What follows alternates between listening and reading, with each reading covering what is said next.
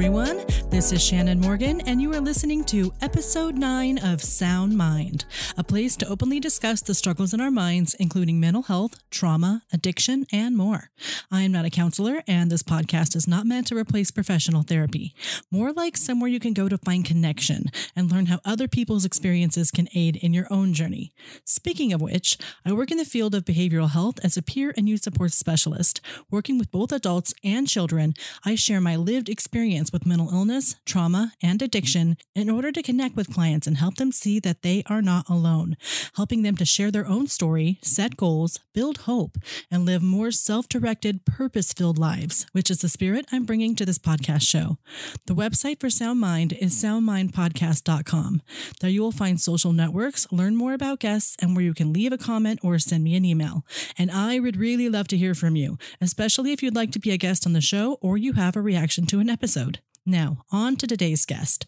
Quinn Winslow has struggled with mental illness most of their life. They received a depression diagnosis at a very young age and were diagnosed again as a teenager. It wasn't until adulthood that they finally received their ADHD and autism diagnosis. Despite their struggles, including a suicide attempt, they have always found a reason to keep going, even if that meant making difficult choices. And with that, let's meet Quinn. Hello. Hello. Hello. How are you, Miss Quinn? Oh, doing all right. How are you doing, Shannon? I am chilling like a villain. It's been a good morning so far. I'm excited to get started with this podcast. Well, good. I'm glad things are on the up and up today. Heck yeah. Why don't we just jump right in? All righty. So why don't you tell me a little about yourself? Well, I'm Quinn. You interviewed my husband, Mike, for your, I believe, second episode. 27 years old and still have no idea what I want to be when I grow up. I'm 40 and I still don't know what I want to be either. So we're in this boat together. Right. I've done a little bit of everything. I have a background in engineering, studied engineering for 4.5 years. I did peer support for, I believe, 3 years, and I keep my certification current, even though I'm not doing that right now. I started my own dog treat business, and I'm actually currently training to be a dog groomer. Awesome.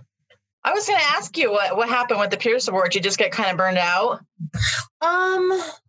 I was laid off due to downsizing about a year or so ago, about a year and a half ago, and decided that I wanted to try to do something a little bit different while I focused on my own mental health. I've struggled with mental health issues for pretty much my entire life, and I was on a bit of a decline. So I wanted to try something a little different, get my head on straight. And that's why I started my own business for a little while. And then, I did that for about a year. And then I actually got hired on by my best friend, and I'm training under her. Oh, that's awesome. The dog grooming place. Yes. It always seemed like it would be a fun job. It's very labor intensive, I'll tell you what. Lots of work getting the animal, keeping him in the tub, I imagine. Yeah. Getting them in the tub in the first place is actually quite the challenge. And then especially with puppies, getting them onto the groomer's table and getting them to stay there is always a bit of a challenge. Do you have any special tricks? Nope. You just kind of have to have confidence and, kind of show that you're the authority, with the dog, and make sure that, they know who's boss. And for the most part, once they understand that they're not getting away, they're just resigned to it. So that sounds like a lot of things in life for me. Just get resigned to it. Just accept that it's coming, and that's right. Work with what you got. Yep. Well, can you tell me a little bit about how you grew up and how that impacted your mental health throughout the years? Yeah. So growing up, I truly believe you tend to believe that your parents are normal, and that their behavior kind of sets the tone for what you can expect from other people. And it sets the tone kind of for the rest of your life. And I think that a lot of time we tend to forget that our parents are human and prone to mistakes and, the same issues that we are. My parents were a little bit different. My parents were and are narcissists, abusers. My father had an explosive temper, while my mother was always very cold and cutting and a little bit more absent. I was emotionally abused most of my life. And when I wasn't being abused, it was neglect, which I firmly believe is a form of abuse. I was never really allowed to have needs. Asking for help was frowned upon, and I was made to feel guilty for needing anything. My father died about 2 years ago, but my mother is still alive. And, even as an adult, the abuse hasn't really stopped. It sounds like there's a lot of trauma associated with the childhood. Yeah, there really is. And I don't think that there will ever be a time when I'm, completely past it, but I've learned to kind of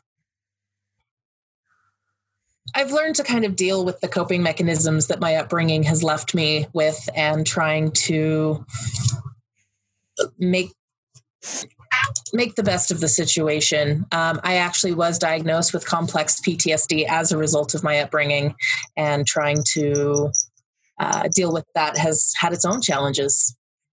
Can you describe what that means and how it's different from regular PTSD? Absolutely. So PTSD is generally thought of being caused by one large event, be it some sort of trauma or, vets in a combat zone. Those are big traumas. Complex PTSD is caused by little traumas, little things, little stressors over an extended period of time. Kind of like when a drop of water hits the same spot for a certain amount of years, it'll dig a hole where it's dripping. Exactly, yes. And you had a couple other diagnoses on top of that. Would you like to get into that? Sure. So I was diagnosed with depression as a teenager. The funny thing about that actually is my parents kind of have this attitude that they could never be wrong, ever. And my mother especially believes that everything that I do or everything that I am is like a direct reflection on her. So when I came to her in high school and was like, hey, look, I think I'm struggling with depression. I'm having this, and this issue. She looked me straight in the face and was like, you don't have depression.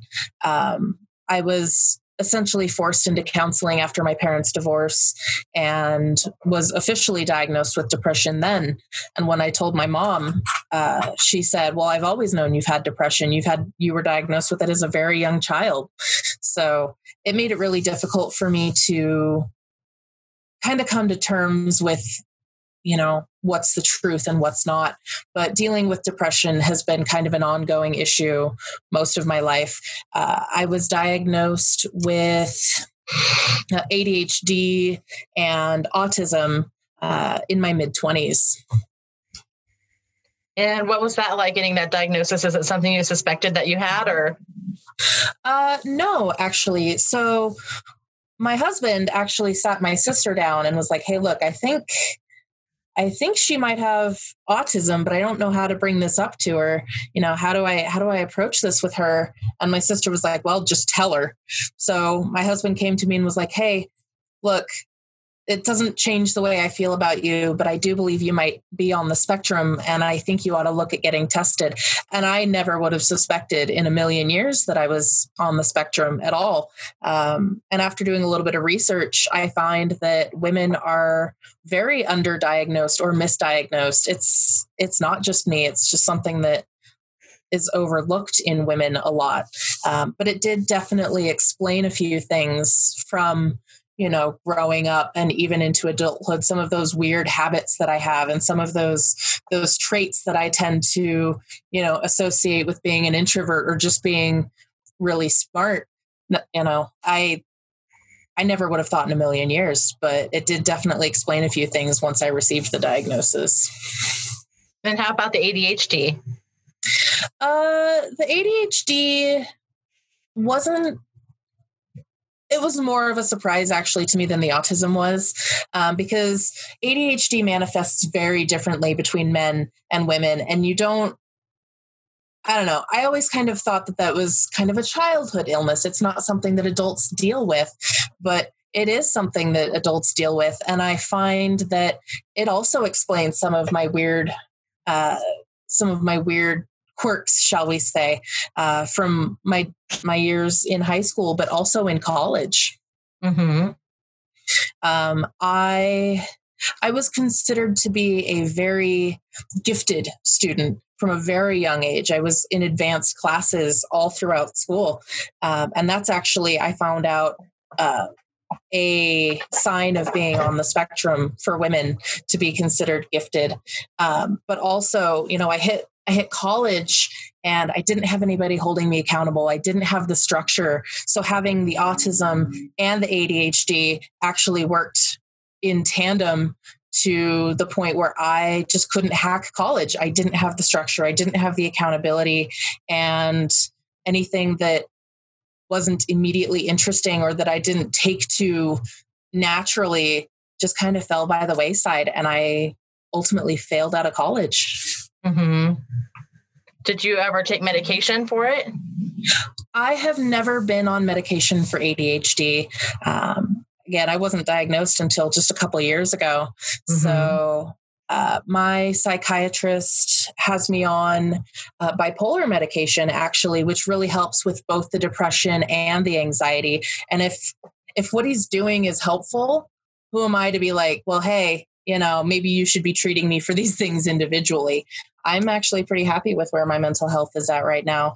I don't love that I can't focus and that my attention is kind of everywhere, but for the most part, I'm functional. So, and I'm a little concerned that adding new medication to my current regimen may actually work to my detriment. Oh, okay. Have you heard, did someone else tell you that it would hurt you, or are you just worried that it will? Or is there a reason that you're concerned about it? Yeah. So my depression has always been the larger issue, keeping that manageable. And I go through what's known in the industry as poop out, on almost a 1-year cycle. I'll find a medication that works for me and it'll work for about a year. And then I have to start completely over. By adding something into my system that is designed to slow the thought processes down, I'm concerned that the depression will come back full force. Oh, I see. That's interesting. I take the ADHD medicine, but I've been on it so long. Has it occurred to me that it might be messing with my depression? Something to think about. For sure. It's definitely something that's in the back of my head, and I would much rather be functional and a little scatterbrained than completely non-functional and unable to get out of bed. Yeah. What's the lowest you've ever been? That would have been about, let's see, how long have I been with Mike? I've been with Mike for almost 5 years. So about 5.5 years ago, I went through a very severe depressive episode where I attempted to take my own life. Oddly enough, it was actually my cat that saved my life that day. I had adopted a senior cat. I have a soft spot for older cats. Nobody wants them, and nobody really, I think, appreciates them the way they deserve. They're more settled in their ways, and they know they've been rescued. They're very affectionate. So the day that I was going to take my own life, my cat actually walked past where I was and meowed at me. And I had this reaction of snapping out of it almost, where I was like, if I go, who's going to take care of my cat? And yeah. that was enough to pull me out of this. I want to die. I don't want to be here anymore. Life is not worth living, to actually seek the help that I needed. I'm glad to hear that. Did you get counseling from there? Or were you already in counseling at that point? I had been in counseling prior to that for an unrelated issue, but I had not thought to seek help from a counselor for the depression until actually several months after that. I wanted to focus on treating it with medication because that had been what had worked for me previously. And I didn't know about the poop out cycle because I had been on the medication for almost 2 years, 3 years at that point. So I was experiencing poop out and I just didn't know it. And the decline just completely caught me by surprise. That happens to me too. I have a treatment-resistant mental illness, and it's like I'll be on a medication for a year or so and stops working. I'll try something else. I've been on so many different medications at this point. I couldn't even list them all. Same. I can tell you, I can tell you half of what I'm on now, but I don't even know what all I'm on right now for it. But I know that what I'm doing works, and I know that medication. I was very concerned when I was first put on antidepressants. I didn't want to be on medication for the rest of my life, but a very dear friend of mine, one of my mentors, was like, hey, look, don't be concerned about the antidepressants. If you had liver failure or diabetes or what have you, would you be concerned about needing to be on medication for that? Your brain is an organ just like anything else and is prone to malfunctions just like any other organ. There's nothing to be ashamed of. Yeah, I had a huge stigma about medication as well. I didn't want to be on it. I kept telling my doctor, I don't want to be on it as little as possible. And he kind of went through that same thing. It's like, if you need these things, then they're helping you, then what's the problem? And the problem was just in my head. I was worried about what people would think if I started dating and someone found out, oh my gosh, she's bipolar. I mean, at the time I was really worried about telling him I was bipolar. I was really scared. It stopped my life for a long time. Eventually I just came around to whatever, I'm bipolar. Like I'm fine. Like for me, it's just part of who I am now. It gives me good things and gives me bad things. And I just have to manage them. Mm-hmm, mm-hmm. Yeah, there's upsides and downsides to, I believe, every treatment option, but medication for me is the way to manage it long term, and therapy is the best way for me to manage the larger things. Mm-hmm. How has your recovery been impacted by your relationships with other people and your work and things like that? Well, it kind of varies, because being autistic, I struggle to develop connections with people. And there really is no treatment for autism. You just kind of learn to adapt and to function in a way that other people aren't as wary of, so to speak. Mm-hmm. Mm-hmm. But because I struggle to develop those connections with people, it's made it very hard, both in my professional and my personal life. I haven't been able to keep a job for more than at most a year and a half, I think, is the longest job I ever had. I bounced jobs a lot. And I've been lucky enough to never have burned bridges as I've bounced, but I'll get bored and I don't want to go to work anymore. So I will start looking for something else, something new, something exciting. And even if it's in the same field, I'll jump from company to company, every year or so until, I find something.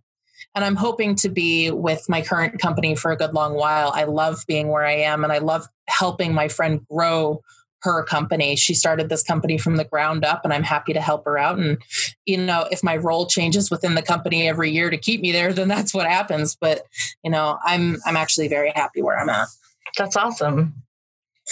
In terms of my personal life, having autism makes it hard to develop close friendships. I was actually incorrectly diagnosed with reactive attachment disorder, which stems from childhood trauma and not getting the care and affection and attention that you need when you're very small. Makes it difficult to form those attachments as adults. And reactive attachment disorder is actually often mistaken for autism.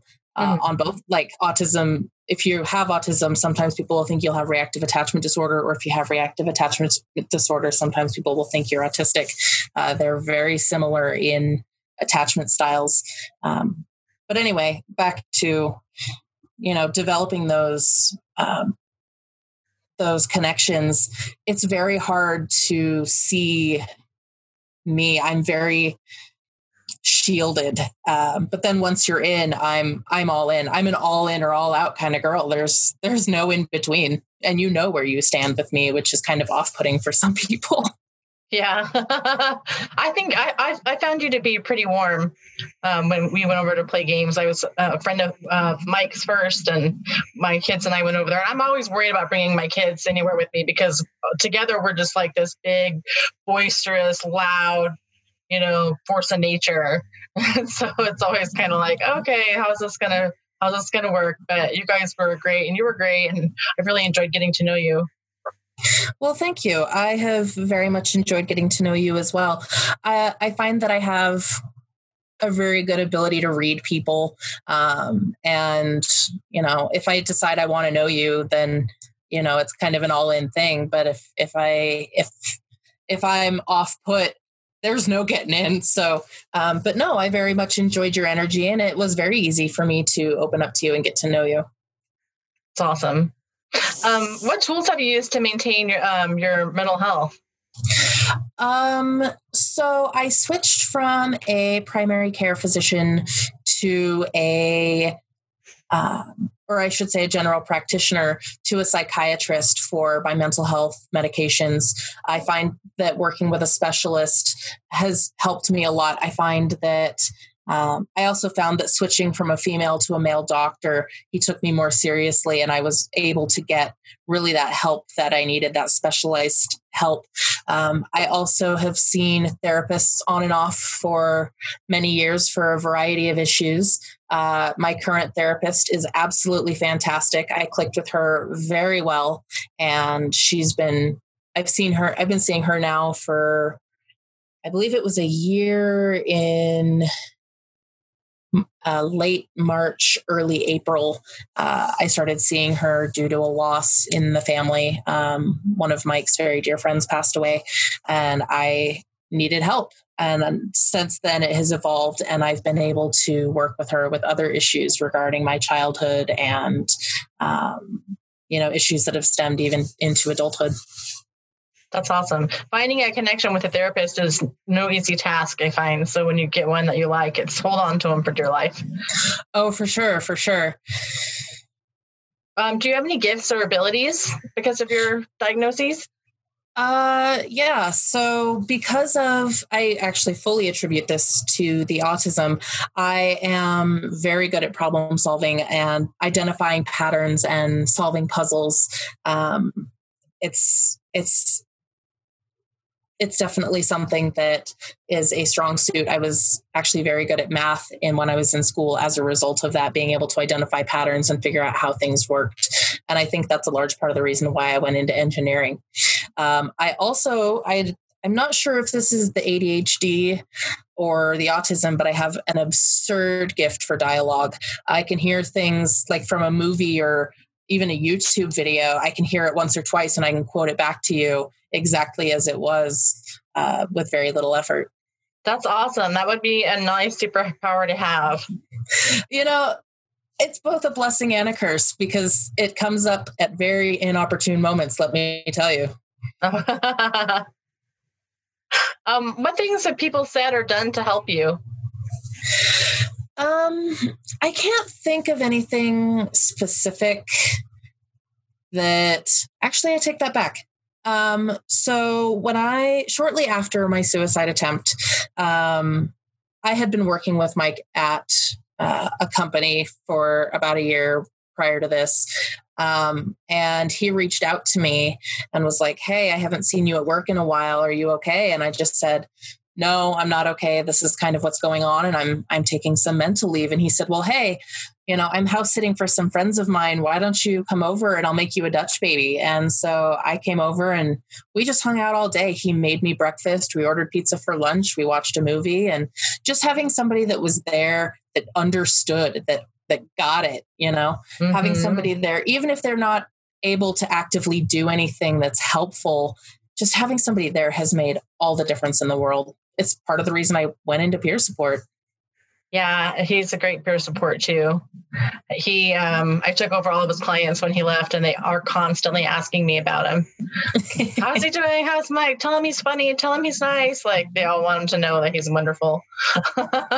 He is pretty wonderful. I'm very lucky to have him. Now, you're also non-binary. Can you explain what that means?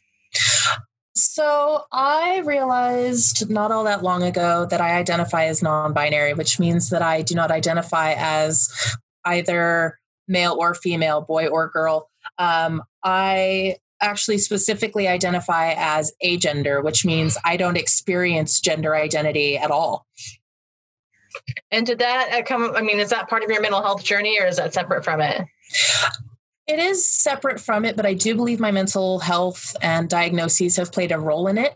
I learned that neurodivergent people make up the vast majority of people that identify as non-binary or gender fluid. Well, I'm glad that you found that path and that you're walking your truth now.